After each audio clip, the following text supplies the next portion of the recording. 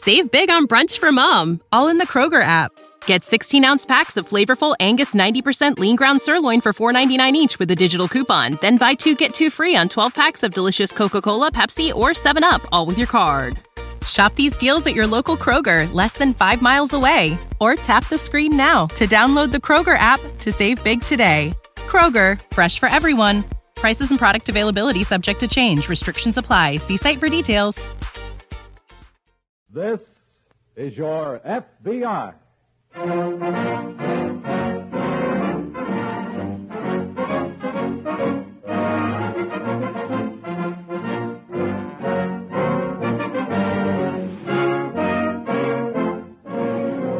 This is your FBI, an official broadcast from the files of the Federal Bureau of Investigation, presented as a public service by the Equitable Life Assurance Society of the United States. To your FBI, you look for national security, and to the Equitable Society for financial security. These two great institutions are dedicated to the protection of you, your home, and your country.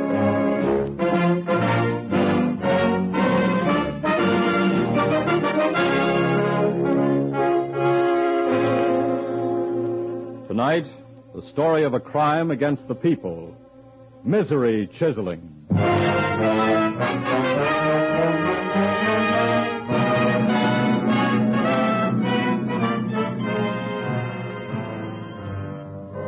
Crawling on one of the lower rungs of the criminal scale is the breed known as the misery chiseler. Defined in dignified terms, he is one who preys on the misfortunes of another for profit. In language more becoming him, he is a parasite who exists on human sorrow, heartache, and misery. The war, with its backwash of heartaches here at home, has given the misery chiseler a rich field in which to work. Through the cooperation of the victims, however, the FBI has already bagged scores of these despicable criminals and is continuously warring against them. But a misery chiseler is not too easily caught, because he has robbed his victim and disappeared before the victim realizes or even suspects that he or she has been robbed. The story of tonight's case begins in San Francisco, in the modest little home of Mrs. Henry Miller, a widow, whose son was reported missing in action some time ago. But just now, from a man introducing himself as Colonel Addison Bramley of British Army Intelligence, Mrs. Miller has heard good news. You don't know how I've prayed, Colonel Bramley, that this might be true. I understand. That my son was alive, even though a prisoner of the Japanese. Yes, it is much better to know that than nothing at all. I know. Well, I fear, madam, I must be dashing along now. Oh, must you leave right away, Colonel Bramley? Yes, I must. I have so little time, sorry to say. Oh. I'm en route to Washington on a special mission in connection with the work of the underground in Indochina, you see. Oh, of course. Well, you'll never know how deeply grateful I am to you. Not at all, madam. One is never too busy to perform an errand of mercy. Let us both rather be grateful to your good pastor, Reverend Morley, for bringing us together. Oh, he's been so kind trying to get some news for me. It was just luck, you know. Really? Somewhere en route from Burma, I mislaid the slip of paper with your son's name. But thank heavens I did recall that you're both members of the Hillside Church here. So I made him... Bramley. Yes? I'd hate to bother you, but could you get a letter to my son through the underground? I believe so, yes. I'd be so grateful. I have a suggestion. Yes? With a little money, Mrs. Miller, your son could purchase special favors and comforts from the Japanese guards. They're very susceptible to petty bribery. Could you get that to him, too? Well, we have managed from time to time to transmit sums of money from parents to their sons. Oh, that'd be wonderful. I haven't much, but, well, I have $500 in my savings account. Could you get that to my son? Certainly. And I can assure you, madam, that such a sum would improve your boy's circumstances immeasurably. Then I'll go to the bank the first thing in the morning. Oh, but that'd be too late for you. No, not at all. My plane for Washington doesn't leave until 11 a.m. I could meet you in the lobby of my hotel just before going to the airfield. Oh, thank you, Colonel Bramley. My dear madam, it's been a pleasure.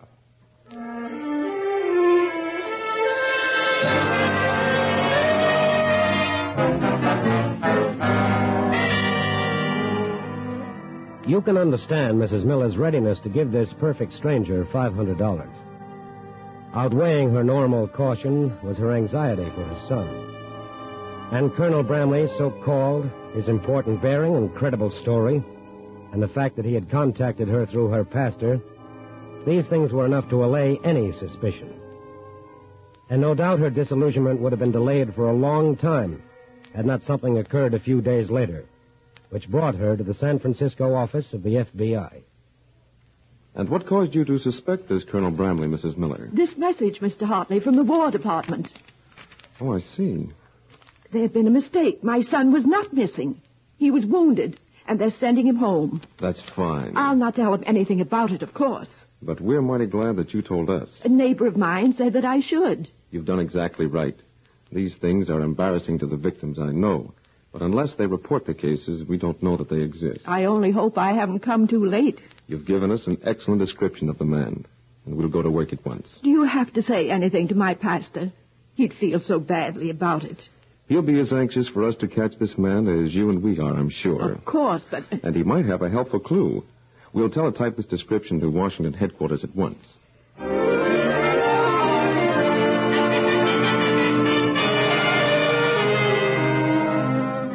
During the next few hours, every hotel, every airline, railroad, and bus ticket office in San Francisco was checked by FBI agents.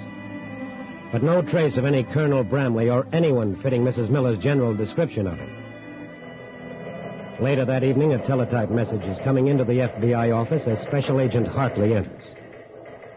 What's coming in, John? Answer from Washington.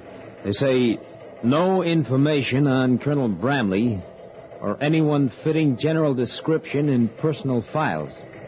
Tried to get fingerprints. Well, I did just that, and I got them. You did? Where? I think our Colonel Bramley made a mistake calling on Mrs. Miller's pastor. What do you mean? The pastor had Bramley sign his guest book. Oh? Look. Bramley signed on the right-hand page and had to press down the left-hand page with his left fingers while he signed. Reverend Morley saw him do it. Well, he certainly left some fingerprints. Yes. They were going to send these specimens off to Washington right away.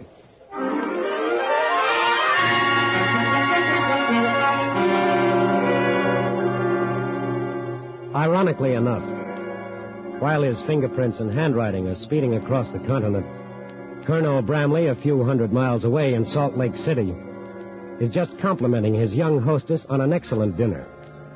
On this occasion, however, he has demoted himself to a Major Romney Richards.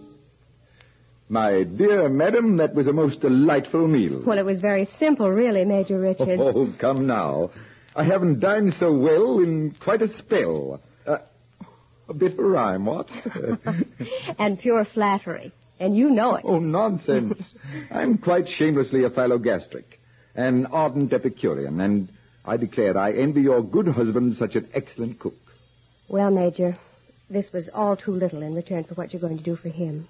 I must repeat, nonsense. I don't know how I can ever thank you enough for either of us. Just thank your good pastor, my dear, for bringing us together. And you may rest assured that through my agents in Russia, working with the Manchurian underground, the money will reach and bring relief to your dear husband.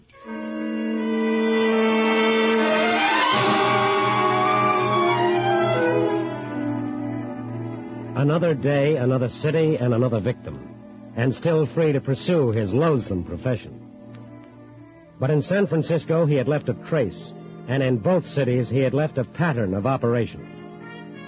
Therefore, although unaware of it, his race against time had begun. For the moment, the advantage was his because the FBI had not yet established his identity. But an hour later, as he boarded a bus out of Salt Lake City to continue his misery-chiseling trek eastward, the teletype brought a report to the FBI San Francisco office. Got something for you, Hartley. What is it? Report from Washington. They identify those prints. Good. It says Bramley fingerprints identified with swindler whose description tallies with description furnished by Mrs. Miller. Here, let me see. Here you are. Your man is Thomas Edward Bradley, born Chicago, Illinois. 40 years old, 5 feet 11, 175 pounds. Served New York prison term, forgery. Paroled on request of chaplain whom Bradley served as secretary. That explains the minister angle in his operations. Exactly. I'll get it. Hello? Yes? Salt Lake office calling. Hello? Yes, Hartley speaking. Oh, hello, Jaeger. What? Yes. Yes. That's enough for me. Teletype your report to Washington. Goodbye. What's up? Mr. Bradley pulled a job in Salt Lake City last night. I'm going there in the next plane.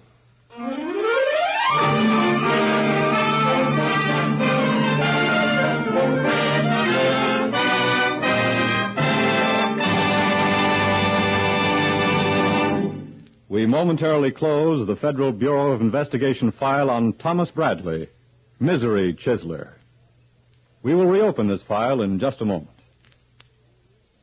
In the office of President Thomas I. Parkinson of the Equitable Life Assurance Society of the United States is a folder filled with letters that come straight from the heart of America. These letters were written by the fathers and mothers and wives of Equitable Society members who have died while serving with the armed forces of the United States. Since the Equitable is truly a society in which all policyholders belong to one big family, we would like to share the inspiration of these letters with all our members.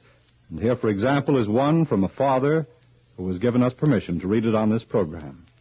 He writes, "Dear Mr. Parkinson, your kind letter of sympathy made us feel more like living and carrying on. As from the way it was written, I know the words came direct from your heart. It's very easy to see how a society like yours could achieve so much. It couldn't be otherwise. Your consoling letter would make our son proud to know that he belonged to a society like yours. The principles for which he fought and gave his life make us proud to be the parents of a son like him. While he was called upon to make the supreme sacrifice, we know now that he did not give his life in vain." Letters like these keep us continually conscious of our responsibility to members of the Equitable Society and to all America. And now back to the file on Thomas Bradley, Misery Chisler.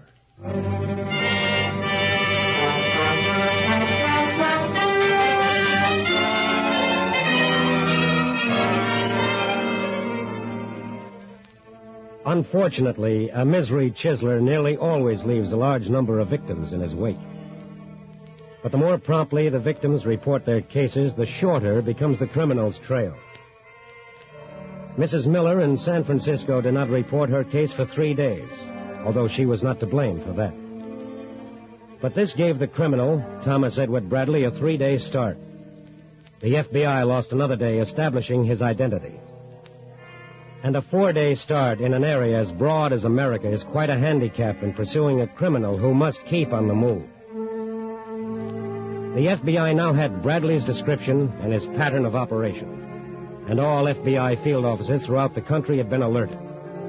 His race against the FBI and time had begun in earnest, and already he had lost ground. The report of the fresh case in Salt Lake City had cut Bradley's lead from 4 days to 36 hours. At this moment, Special Agent Hartley, bent on picking up Bradley's trail, has landed in a passenger plane on Salt Lake City's airport. Hartley? Oh, hello, Jaeger. Not much use in you stopping off here. What's the story? When Washington alerted us this afternoon, we contacted all ministers. Yes? One of them reported a Major Richards. He had sent him to a Mrs. Warner.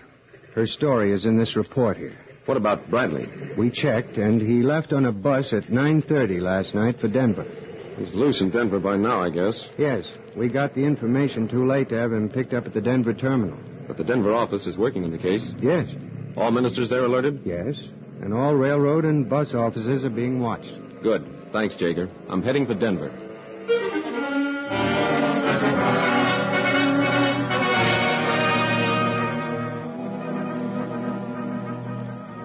Special Agent Hartley arrived in Denver about 4 a.m. The FBI agents there had uncovered no trace of Bradley. But he had to be somewhere in the city. Hotels and rooming houses were checked. No Bradley. And by that afternoon, no minister had reported any contact with him. But Bradley was at work that afternoon, just the same. What a glorious drive this is, Mrs. Curtis. I never tire of it, Colonel Ashley. I dare say you couldn't. If it weren't for this beastly war and the work I must do, I should love to tarry in the midst of this scenic splendor for a season myself. You must come back someday. You may be sure I shall. But for now, I'm afraid we must be turning back toward the city. Oh. Colonel Ashley. Yes. How soon will the money reach my son? The underground in occupied China is doing a splendid job, Mrs. Curtis. Your son should receive the money within a fortnight.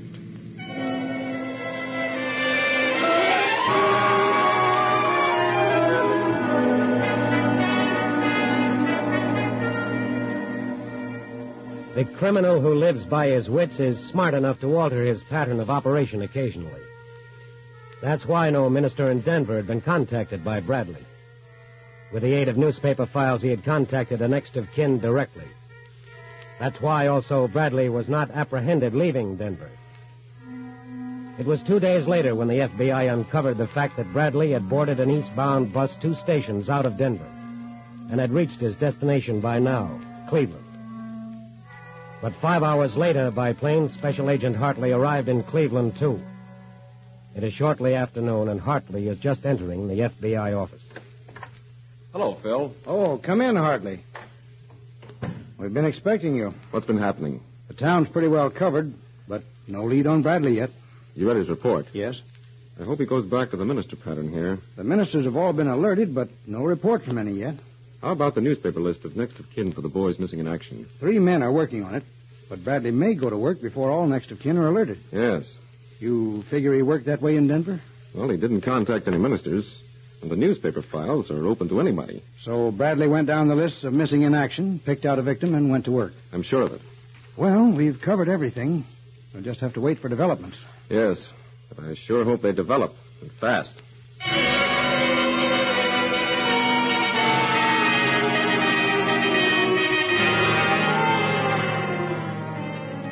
It is now 7 p.m., and nothing is developed for the FBI.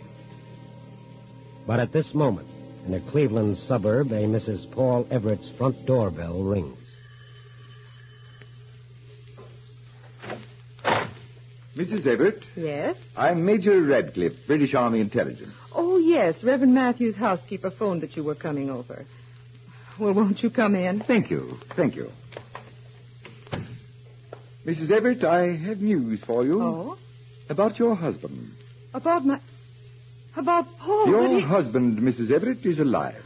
Oh. And I've come to ask you if there is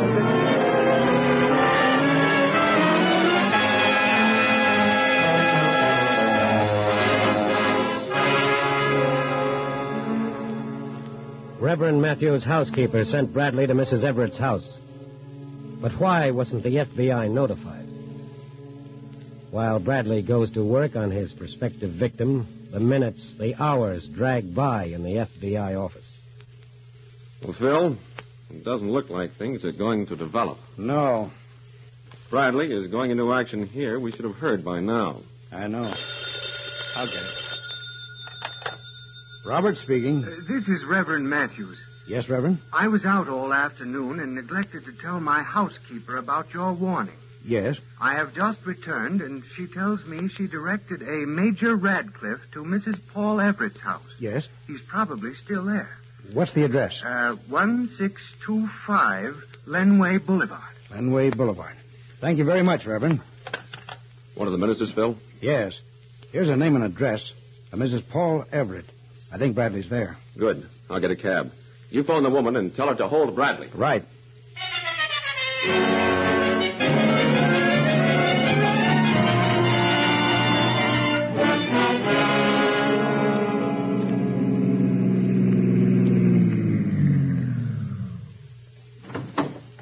Wait for me, driver. Right.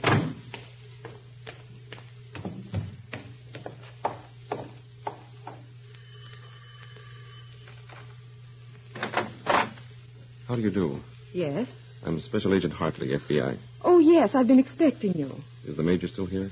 No, I'm sorry. He left just a few minutes before your office called.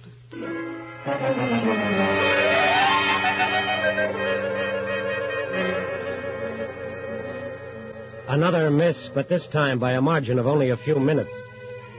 This meant Bradley was still in Cleveland.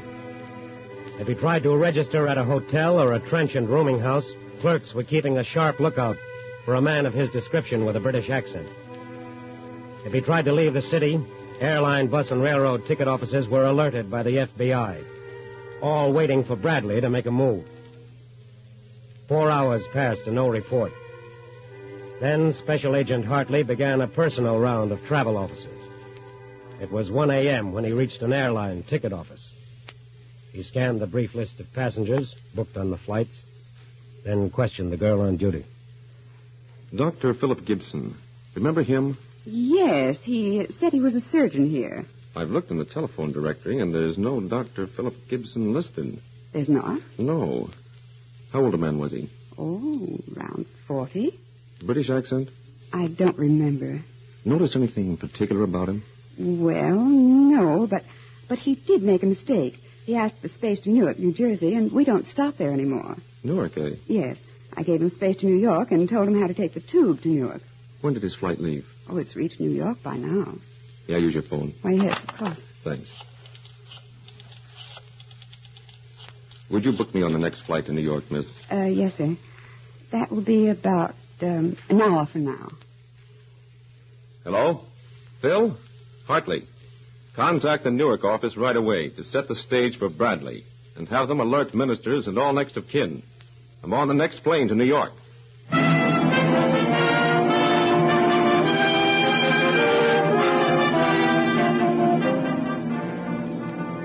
Hartley arrived at the Newark office of the FBI about 6 a.m. By noon, the stage was set. Ministers alerted. Next of kin of boys missing in action alerted. Everything was in readiness. The afternoon hours dragged by. Nothing happened. 6 o'clock. Maybe there was a Dr. Philip Gibson after all. Maybe Bradley hadn't dropped his English accent, changed his name and manner. 7 o'clock. 7:30. At 8 o'clock, a Mrs. George Wiley, a resident of Newark, was entertaining a guest in her living room. Some more tea, Colonel Barton? No, thank you. It was delicious, but I can't name the blend for the life of me. Oh, gracious, I wouldn't know either. To me, tea is tea, except in a Chinese restaurant. A jolly good quip, that. Well, Mrs. Wiley, I'm afraid I really must be dashing off. You'll be late for your dinner engagement. But it's been such a pleasure talking with you. Thank you. And I find it difficult to leave your charming company, but I have urgent matters to take care of in New York this evening. Of course. And you may rest assured that as soon as I've cashed your check, the money will be on its way to your brother. The Korean underground has not failed yet. I can't thank you enough, Colonel. Just thank Providence for making it possible for me to be of service to you. Good night, Mrs. Wiley. Good night, Colonel.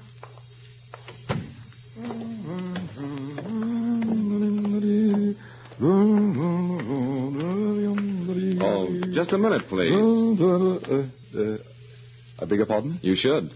For making me chase you all the way from San Francisco. What the devil are you talking about, sir, and just who are you? I'm a special agent of the FBI. The FBI? That's right. I'd like to ask you some questions. Look here, young man. Do you know to whom you're speaking? Yes, I do, Mr. Bradley. Bradley? Yes. Thomas Edward Bradley. Bad check artist, forger, swindler, and misery chiseler. Heavens. Wanted for impersonating an officer of a country with whom the United States is at peace. Gad, man, is that true? It is. Then I trust the FBI will exhibit proper regard for this country's international relations and take such an utter scoundrel out of circulation.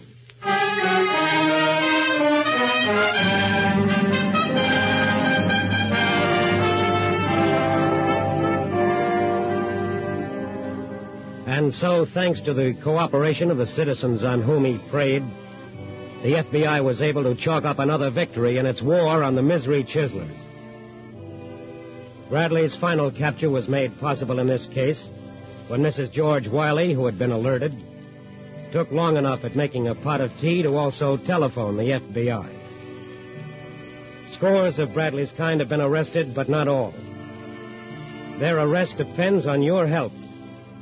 And you can make their miserable racket unprofitable by dealing only through government agencies and through reputable public service organizations in seeking information concerning loved ones in the service reported missing. Also by checking first with the FBI before dealing with any individual professing to have special knowledge about the missing person. Remember, the FBI belongs to you. It operates for your protection.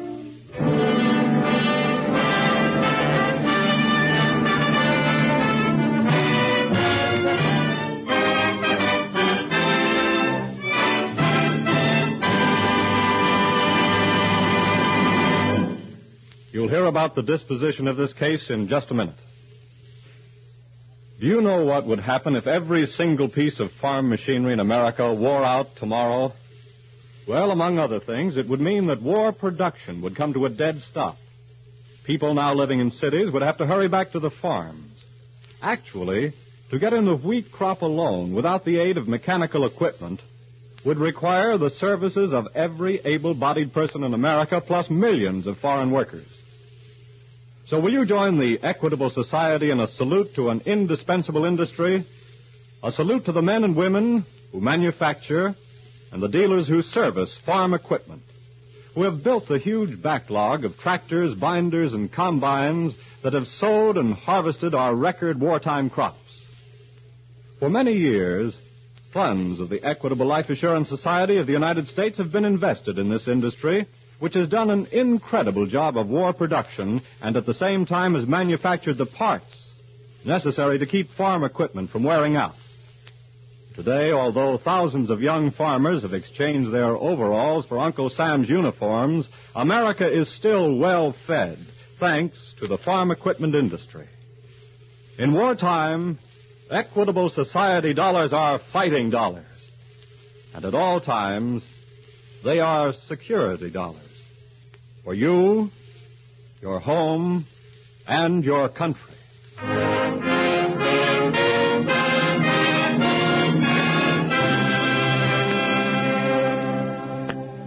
Thomas Bradley, charged with impersonating an accredited official of a country with which the United States is at peace, was sentenced to a long term in a federal penitentiary.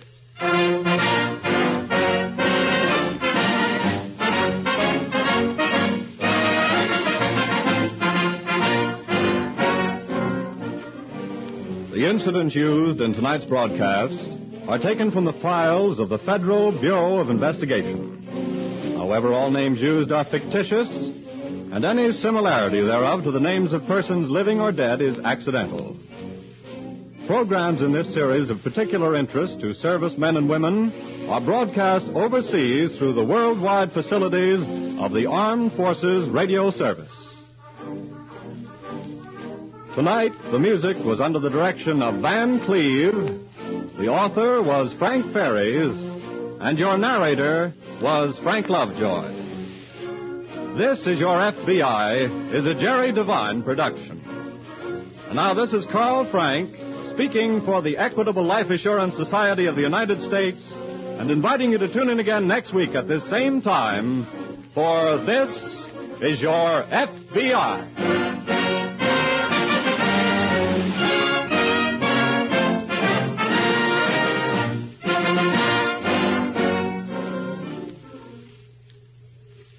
August 1st is Air Force Day, a day for air-minded America to look backward at her achievements on the battleground of the sky and forward to the promise of peace, the shadow of her wings over the world forecasts. On August 1st, your Army Air Forces will have completed their 38th year of pioneer service in the taming of a new frontier. Sword for victory and shield for peace, your Army Air Forces rule the skies. Salute them on August 1st, Air Force Day. This is the American Broadcasting Company. You know how to book flights and hotels. All you're missing is a tool to plan the travel experiences you'll have once you arrive. That's why you need Viator. Book guided tours, excursions, and more in one place. There are over 300,000 travel experiences to choose from, so you can find something for everyone. And Viator offers free cancellation and 24/7 customer support for worry-free travel. Download the Viator app now and use code Viator10 for 10% off your first booking in the app. Find travel experiences for you. Do more with Viator. Save big on brunch for mom, all in the Kroger app. Get 16-ounce packs of flavorful Angus 90% lean ground sirloin for $4.99 each with a digital coupon. Then buy 2, get 2 free on 12 packs of delicious Coca-Cola, Pepsi, or 7-Up, all with your card. Shop these deals at your local Kroger, less than 5 miles away. Or tap the screen now to download the Kroger app to save big today. Kroger, fresh for everyone. Prices and product availability subject to change. Restrictions apply. See site for details.